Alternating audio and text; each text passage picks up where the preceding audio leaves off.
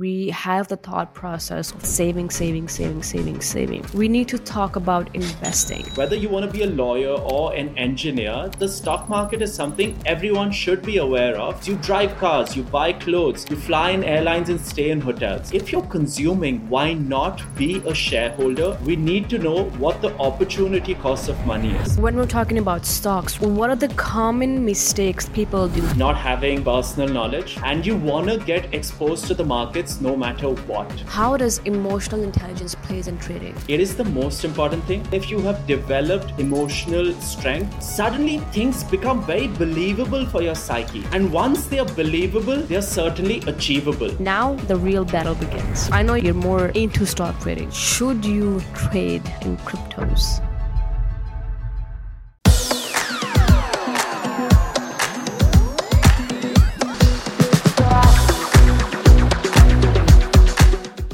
Karan, Hello, Ji. Happy New Year and welcome to Malsimal Punjabi, first podcast shoot for New Year. Thank you so much. It is such a pleasure. I know we've planned this for a while, and it was on the top of my calendar, and I was looking forward to it. It's my first podcast of the year as well. Hey, there we go. There we go. Good start of the new year, right? Oh, absolutely. It's always great to talk to like minded people. And if you can reach people out there and even impact a single individual, it's incredible. I go to sleep soundly thinking of the same. Money and finance. Right. Quite a bit of topics that I feel Indian culture stays away. Um, Certainly. and there's a taboo that people say that, okay, we shouldn't talk about money, we shouldn't talk about finance because it's a root of evil. We Hmm. should stay within our limits. What are your thoughts about that? I actually think I come from a household where we spoke of money in very benevolent terms from the very beginning. And that eventually shaped how I viewed the stock market. So essentially, how your parents talk about money is so very important. If, for example, your father says the stock market is a gamble, it is one place we stay away from, which often people speak of as for politics, right? So that's the viewpoint you develop as a child. But if they speak highly of the stock market, then that shapes the child's brain in a certain manner where they think, okay, this is a mechanism where I can make money, provided I know what I'm doing. Naturally, the data suggests a lot of people also lose money. But if you know what you're doing, if you follow certain steps, you can and you certainly shall make money. So I think Indian households need to really catch up as far as money is concerned. They want to discuss, they should discuss return on investment, how money really works, what debt does to a person, because the problem of debt is rampant in Punjab itself. The indebtedness of the farmer. I mean, this is an age old conundrum.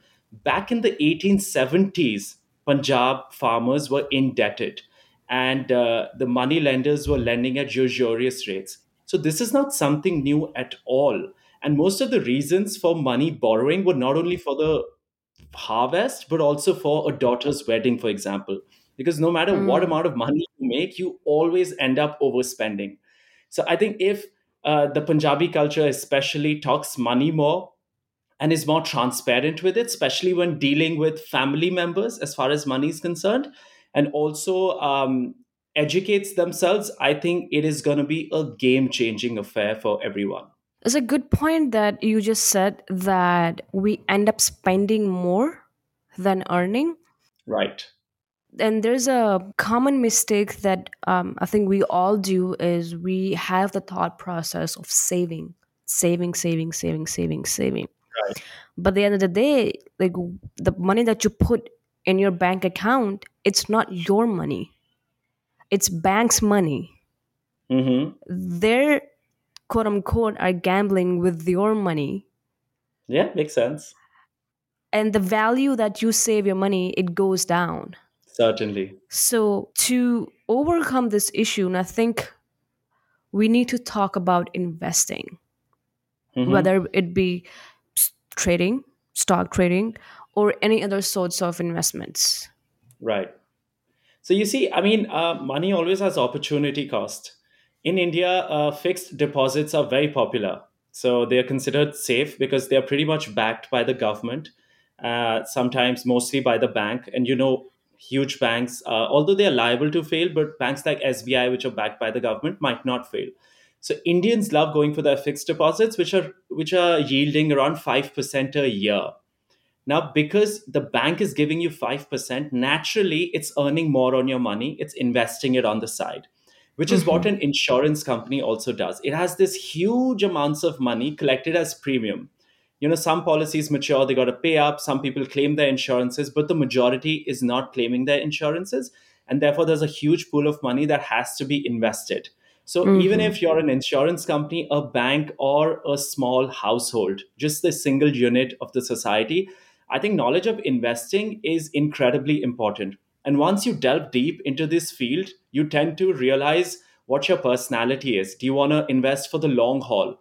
Do you want to go for index funds? Or do you want to just stick with mutual funds, which tend to have a higher expense ratios? So it really depends, and all of this germinates from the conversation. We need to Right. talk money more. We need to know what the opportunity cost of money is, because I might spend it on travel, an obscene amount of money, and that's going to give me a lot of value naturally, as travel does. But that money also has opportunity cost. Perhaps I can travel more within my means and also invest my money. So that's a conversation that, honestly, it's just very scintillating. So, what advice you would give to a 20-year-old individual about money and finance? Right. I think this question can be answered if I think about what I'm going to do differently if I was 20 years old. I think I would certainly develop a curiosity of how money works and how the stock market works. I want to consume as much literature as I can on this topic, and there's some excellent literature out there. So, what you want to do is find good mentors. If you're interested in trading, for example, there's tons of individuals, especially in America, which are doing a marvelous job consuming their works, consuming their literature, consuming their podcasts. This is something that I would do on a consistent basis. And eventually, my mind would start to develop a holistic understanding of how money is working. For example, I also want to consume the works of Warren Buffett, who tends to be a value investor. And he tends to buy companies outright. He doesn't buy just stocks, he would buy the company outright. And then there's traders like Mark Minervini who take massive positions in stocks for the short term. So I eventually would advise any 20-year-old to start learning as early as possible. And the best way to do that is to grab books, read anything and everything on finance. Whatever piques your interest, go down that rabbit hole further, and eventually you will want to specialize. This is something that cannot be ignored. Whether you want to be a lawyer or an engineer, the stock market is something everyone should be aware of, because eventually you're a consumer of goods produced by these very companies. You drive cars, you buy clothes, you fly in airlines and stay in hotels. One, if you're consuming, why not be a shareholder and also reap the benefits of the Mm-hmm. company's prosperity? It is only logical to do so. How did you get into stocks? Let's talk about your story. Right. I was always intrigued in stocks. So even if when I was in school, I was looking at the economic times, trying to get a sense of how things worked. Naturally, I was clueless, and which is where I think again my family comes in. My father Mm-hmm. was always supportive of my interest in the markets, right? And he also believed that money can be made here, provided you know what you're doing. I think that foundation was incredibly important. And then I started reading the works of Warren Buffett, and I just started putting money in the market. Randomly, I would buy stocks based on a very fundamental analysis of the company. If I saw a company around me, say Maruti, right? It's a very popular manufacturer of Indian cars. If I saw that company around me and if we enjoyed those cars, I'd buy the company. I'd sometimes make money, I'd sometimes lose money, but naturally, that's how I got started with it. So I was in law school in Pune, and which whatever money I would get from home for my expenses, I would save a bit and put it into the market and see what's going on. So that's how I started. And eventually, I refined my understanding of the markets. I studied more, I learned more. And come COVID, I was primed to take advantage of the crash that followed. And yeah, that was my journey in a nutshell.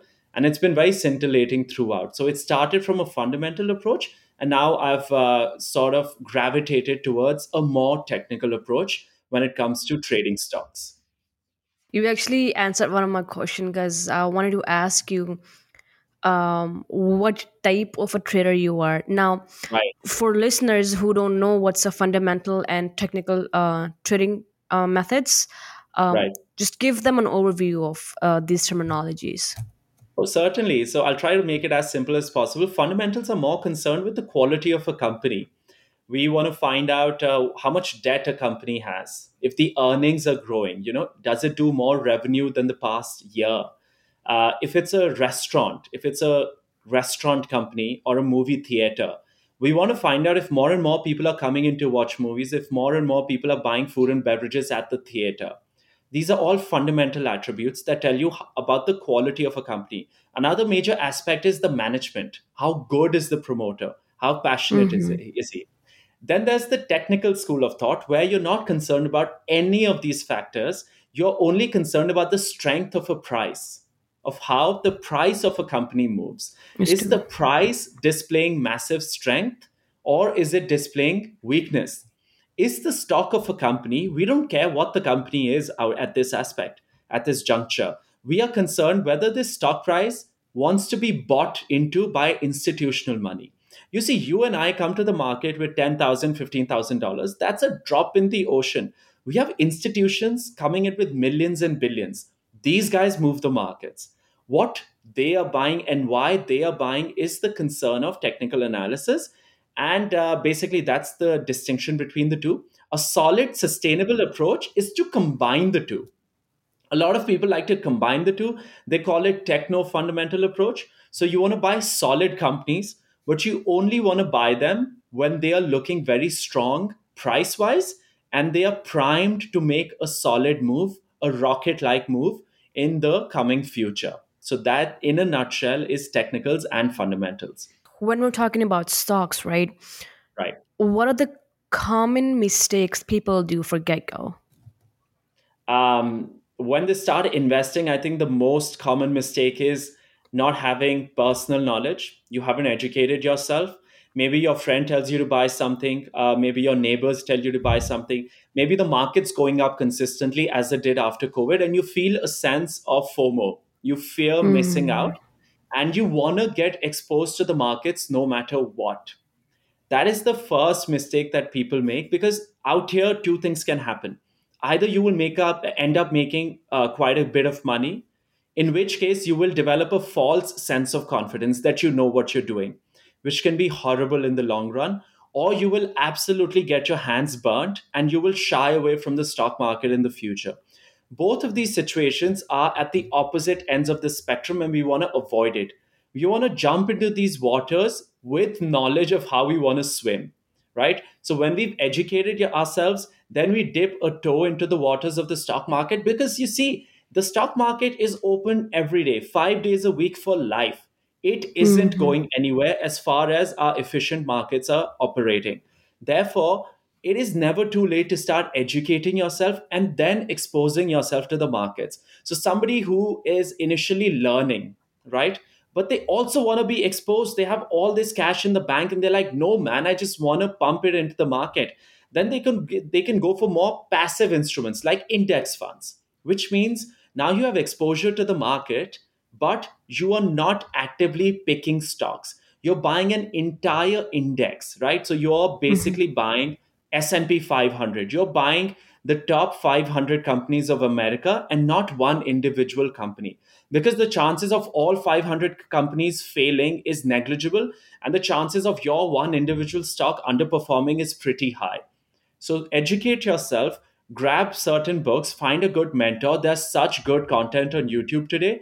I mean, it's never ending, and that's the first mistake people make, is to not be educated enough when they are getting exposed to the markets. But I think it's really important to also get knowledge of right content. And I believe that there's so much content out there. I think people get overwhelmed of, like, which video to look at, what base level of knowledge you should have.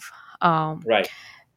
And that's where, like, I think researching on the right knowledge and investing with right brokers is also one of the key factors here. Right, you. That is such a great point, actually, because I've been taking consultation calls. I've been guiding people get started. A lot of them tell me, Karan, we are ready to put in the work. We want to study. We don't want to gamble anymore. We're ready Hmm. to put in. We're ready to burn the midnight oil. Where do I begin? A simple YouTube search will give me millions of videos, and which is why I think I've been shortening their learning curve tremendously. There are a couple of authors which have done an incredible job, and you just gravitate towards them first, consume their literature, and then move on. For example, authors like William O'Neill, he's legendary, right? He wrote this book back in 1988, I reckon, and he only passed away the past year in 2023. He wrote this book called How to Make Money in Stocks. It's fairly simple, it's easy to understand, and it discusses stocks in a way which has never been discussed before. Hmm. Essentially, he talks about demand and supply psychology. If you look at a chart of a stock, you want to find out whether the stock is being accumulated, or whether there's no interest in it, or whether it's being distributed. Naturally, when it's being accumulated by institutional money, that's when you want to buy the stock, because this is a stock that is going to show some tremendous moves in the future, or in the words of fundamental investors, it's going to be a multi-bagger. So you have William O'Neill, who's done a marvelous job. A person I highly recommend people read his books is Nicholas Darvas. He wrote this book called How I Made $2 million in the Market. And $2 million was a princely sum back in 1961 when he made this money. And he also wrote this book. The interesting thing about this gentleman is that he wasn't a full time trader. So he wasn't in front of the screen. I mean, the screens didn't even exist back then in 1961. He was a Right. full time, internationally renowned dancer. He would travel the world. And what his broker would do is, at the end of every closing day in the United States, his broker would fax him the closing prices of stocks, whatever he was tracking. So manually, he would plot charts on a graph paper and undertake that exercise. And he ended up making $2 million in the stock market, which is a brilliant point to state that you don't have to be a full time trader. You don't have to be in front of a screen. You can work your ordinary, normal job, whatever you do, no matter if you're a doctor, lawyer, that doesn't matter. But even if you give it 15 minutes a day and some significant time over the weekends, you can make tremendous amounts of money in the stock market. And thirdly, there's this author called Mark Minervini. He is Hmm. legendary. He's a two-time US investing champion, in fact, right? Oh, And wow. he's written three books. One is basically about fundamental analysis. The second one, which is in 2016, Think and Trade Like a Champion. This is mostly concerned with technicals. And the 2017 book, which is Mindset Secrets for Winning. This is highly recommended to not only traders but anybody who wants to super perform, because almost everything super performance is a mindset game. Michael Phelps has spoken of it. Kobe Bryant has spoken of it. Legendary traders are speaking of it. So this is something that's going to help you in life as well. And this is one book I think you should just grab already and read it cover to cover. It's honestly changed my life, because you see, in trading, if you lose money, you not only face financial losses, but you also face massive emotional losses. And that's one thing we don't want to do in life, is to lose morale and confidence. Never do Yeah. we want to make a certain bet that means that we are always going to be scared of the stock market. Which brings me to a brilliant point. We never want to make ruinous choices in the market. If we make a bet, which means either we could be a billionaire tomorrow or a pauper, that bet is not worth it, because the risk reward is just not okay. In life, the analogy is we never want to make a bet or make a choice or a decision which means either we lose our health or our freedom. We don't want to land up in the hospital, and we don't want to land up in prison. And this is an analogy that you can use in trading as well. And I think if you are keen on becoming an excellent trader, you eventually become a more disciplined man as well, which is great. This is a great point that you just said. Um, and this is what I wanted to talk about in future. is, I mean, and next is that when we talk about trading, there's a fear, right?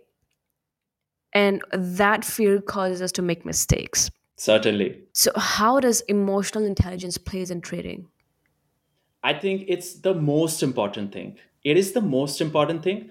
And there are two emotions that basically enslave humans, and that's fear and regret, right? If a stock Mm-hmm. is rising, you might have regret of not buying it sooner. So you eventually decide to put your money into it, and then it starts falling. Now you are fearful as to what's going to transpire. So these two emotions are always tugging away at you, which essentially means that you are not thinking straight at any time of the day. And this is very interesting about trading, and this is something people don't realize. If I buy a stock at $100, it goes to $120. I'm sitting at a 20% profit. This is a great situation, right? I sell it, I'm happy I made 20%. But this stock doesn't look back, it goes to 30, 140, 150, right? Even though I made money, now I have tons of misery because I also lost Mm, out on notional profits. On the other hand, if I bought a stock and it fell, then naturally I'm miserable because I just lost money. So, in both right. scenarios, there's tons of pain available in the market. So, if you don't have a strong mind, you're not going to survive as a trader. You're going to get burnt out, which is why, in fact, a lot of hedge funds have in house therapy now, because to outperform the market consistently on a daily basis, month to month, can have a toll on you. And no matter how good you are going to make horrible choices once in a while. To get back from this, to be more resilient in life and in the markets, it takes a very strong mind. And it is certainly a daily exercise that you must undertake, which is why traders recommend you visualize every day. You know what, a lot of traders, their pre-market routine before the market opens, they sit at the chair, it's quiet, it's comfortable, and they visualize every scenario that could transpire in the market. When the market Mm-hmm. opens, your stocks could actually be 10% lower. Anything can transpire in the stock market. And once you visualized, how am I going to react if my stock is 10% lower? Suddenly, your brain is coming up with options. Okay, I'm not going to panic. I'm going to see for the first 10 minutes how the stock trades. I'm going to see whether there is some buying interest in the stock. This could be a shakeout. Okay, if it's 10% lower, I'm just going to cut my losses and see what I need to do again. Once you've visualized, you certainly have experienced every possibility that could go wrong, which means, should things go wrong, which they sometimes would, you are prepared. Your brain is no more panicking, which is something Michael Phelps speaks of. He says he's visualized every swim of his, every race. So this one time he had water in his goggles and he could barely see anything. But he said he didn't need to see because he had already played the race over and over again in his head. He knew exactly how his arm is going to go, how the water's going to go Mm. by, right? So if you visualized it and if you have developed emotional strength, which of course happens over time, I think you can make significant amounts of money. And should you face losses, you can bounce back quite nicely. There's a great thing that you just said about visualization. Yeah.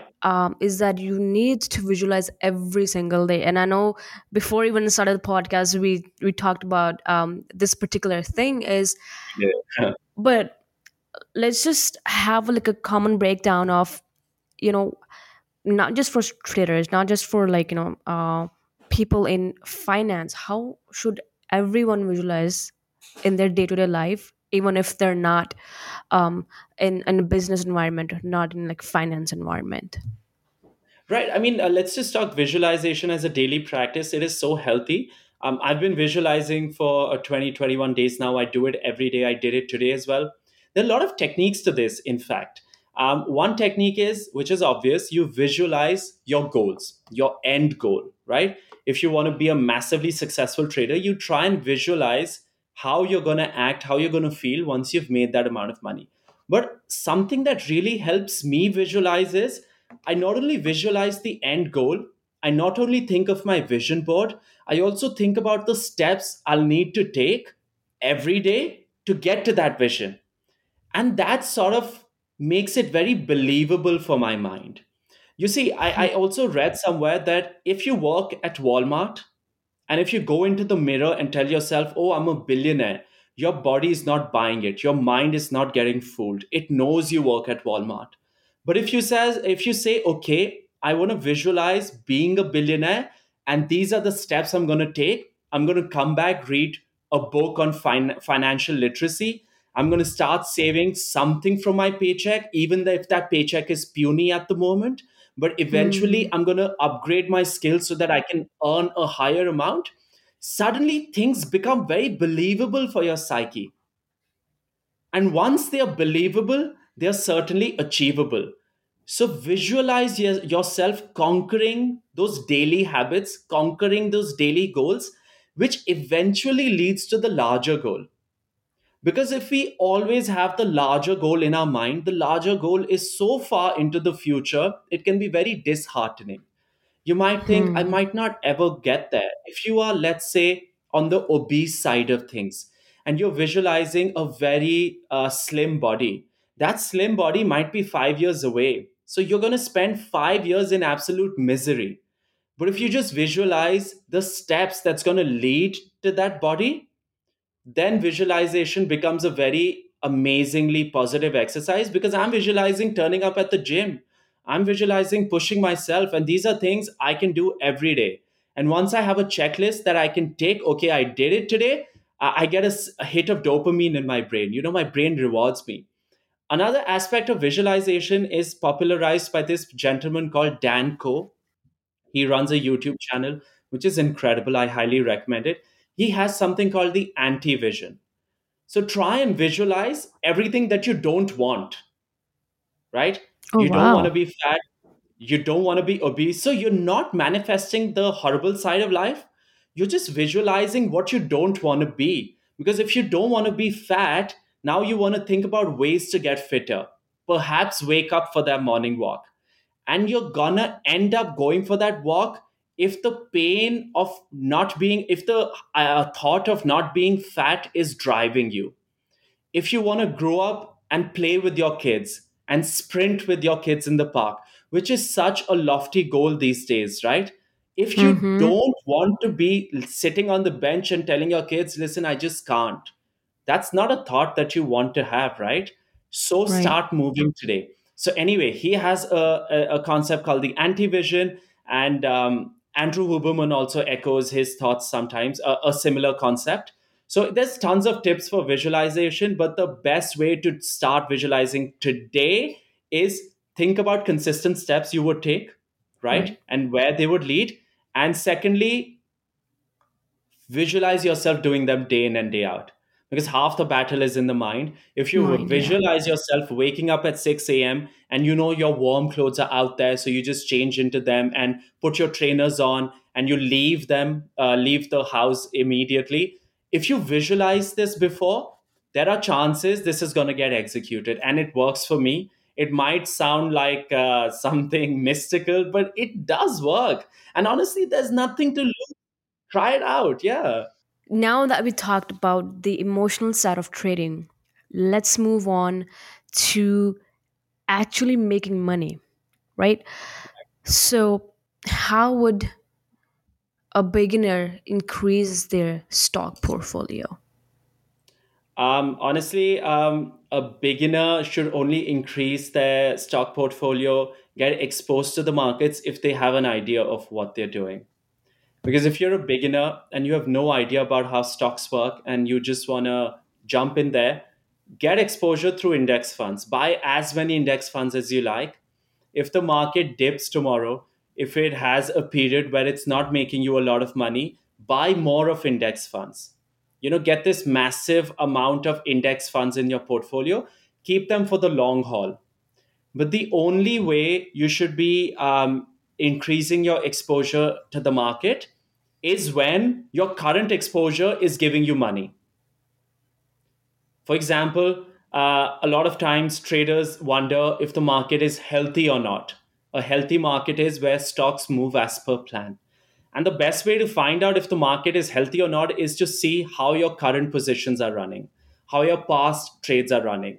Naturally, if my past 5 trades have given me a loss, why should I go for a large sixth trade? I should do the opposite. I should dilute my holdings and find out what's going on. There can be two things going on. Either the market is unhealthy or my skills are not up to the mark. In this, if the market is unhealthy, I need to sit out, right? Wait for things to become better. And if my skills are subpar, I need to educate myself more. Maybe take a course with a legendary seasoned trader. Maybe read more books. Maybe watch more YouTube instead of Netflix. So you wanna increase your exposure to the market based on the inputs that your trading journal is giving you. So naturally, every trader is required to journal their trades. Why you bought something, how much you bought, how much you made. There's a couple of columns. And also, if you lost money, what did you learn from it? If you sold at a particular point, why did you sell? What made you sell? So, this is a rigorous exercise. It's incredibly boring, but it tells you so much information about your trading and your persona that you really are guided by your own data. For instance, if at the end of 6 months you look at your data and you realize all your day trades have worked out nicely, but your swing trades have done poorly, then your data is nudging you towards day trading. Swing trading is a long term trading, right? Swing trading is basically where you, from 2 days to 3 months to a couple of quarters, you want to Okay. carry a position for several weeks until you see a signal to sell. And of course, we have positional trading where you take deep positions in stocks for the long haul. And then finally, there's long term investing where you just marry a stock, right? And swing Right. trading is basically you're dating a stock, right? You're taking the stock out for dinner. Maybe you'll go for a drive over the weekend, and then you're like, okay, this is now working out, tada, or this was good.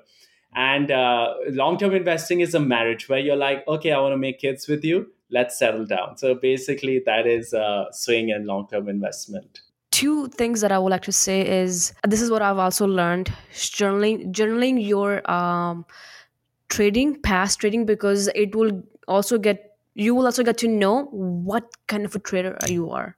I mean, yeah, trading will give you so much information. It'll also give you an idea of your average gain, right? So if you're making 17% on average on your stocks, so when they rise from 100 to $117, you end up selling. That's a 17% gain. If that's your average gain, naturally your average loss needs to be lower. Right. Now, tomorrow, if you buy a stock and you're actually earning 30% on it, that's far beyond your average gain. So you can let the stock fluctuate more than usual because your average gain is anyway covered. I mean, so much information about your trading. Not only trading, I mean, if you hit the gym, it's always recommended that you track your lifts, how much you lifted, how many reps you got, what exercises you were doing. And if you have this data over several months, you get the truth of your gym gains, right? You know where to work, whether you're making progress, what's going to help you make further progress. If you have no data, you're just swinging in the dark. And Right. honestly, every super performer is working with data. I mean, cricketers have tons of data about their stance and their bowling speeds, and the same with baseball players and basketball players. I mean, data is running everything. So, what are the common differences between US versus the Indian stock market? I mean, personally, I've been exposed to both. I trade the US markets from my sister's brokerage account. She's based in Houston, Texas. The thing with US market is it tends to be more mature. It tends to be wilder in terms of its moves. So in Indian stock market, there's something called a circuit, which basically means if it's a cash stock, the maximum it can rise or fall in a given day is 20%, right? No matter how much buying interest there is in a stock, it can only rise 20% and it can only Hmm. fall 20%. And naturally, this is there to safeguard retail investors, to safeguard amateur investors. I've seen some wild movements in the stock market of United States. I've seen stocks open 50% higher and also open 50% lower. So naturally, the US market is more mature. If you're trading US markets, you really need to be skilled. That's one difference that I've noticed all this while between US and Indian markets. And naturally, if you are good with technical analysis and you're good with charts and reading them, you can pretty much trade any market. You can trade commodities. So in India, spices are traded quite heavily. You have jeera, turmeric, dhania. All these are traded quite heavily in futures and options. And if you have knowledge of technicals, you can be around the world and trading any security as long as it's plotted on a chart. Oh wow, I did not know that. I only know you can only trade. Well, I've traded in crypto, Right. and we'll touch on that also. But I've traded with commodities, and I've traded with cryptos and currency, foreign exchange currencies. I've never knew you can also trade in like spices. Also, it's a Yeah, it's quite wild. And so, for example, if you buy one lot of jeera in India, cumin seeds, right, it's going to be 100 kilograms. And if you don't square off your position, you can actually take physical delivery of this in Rajasthan.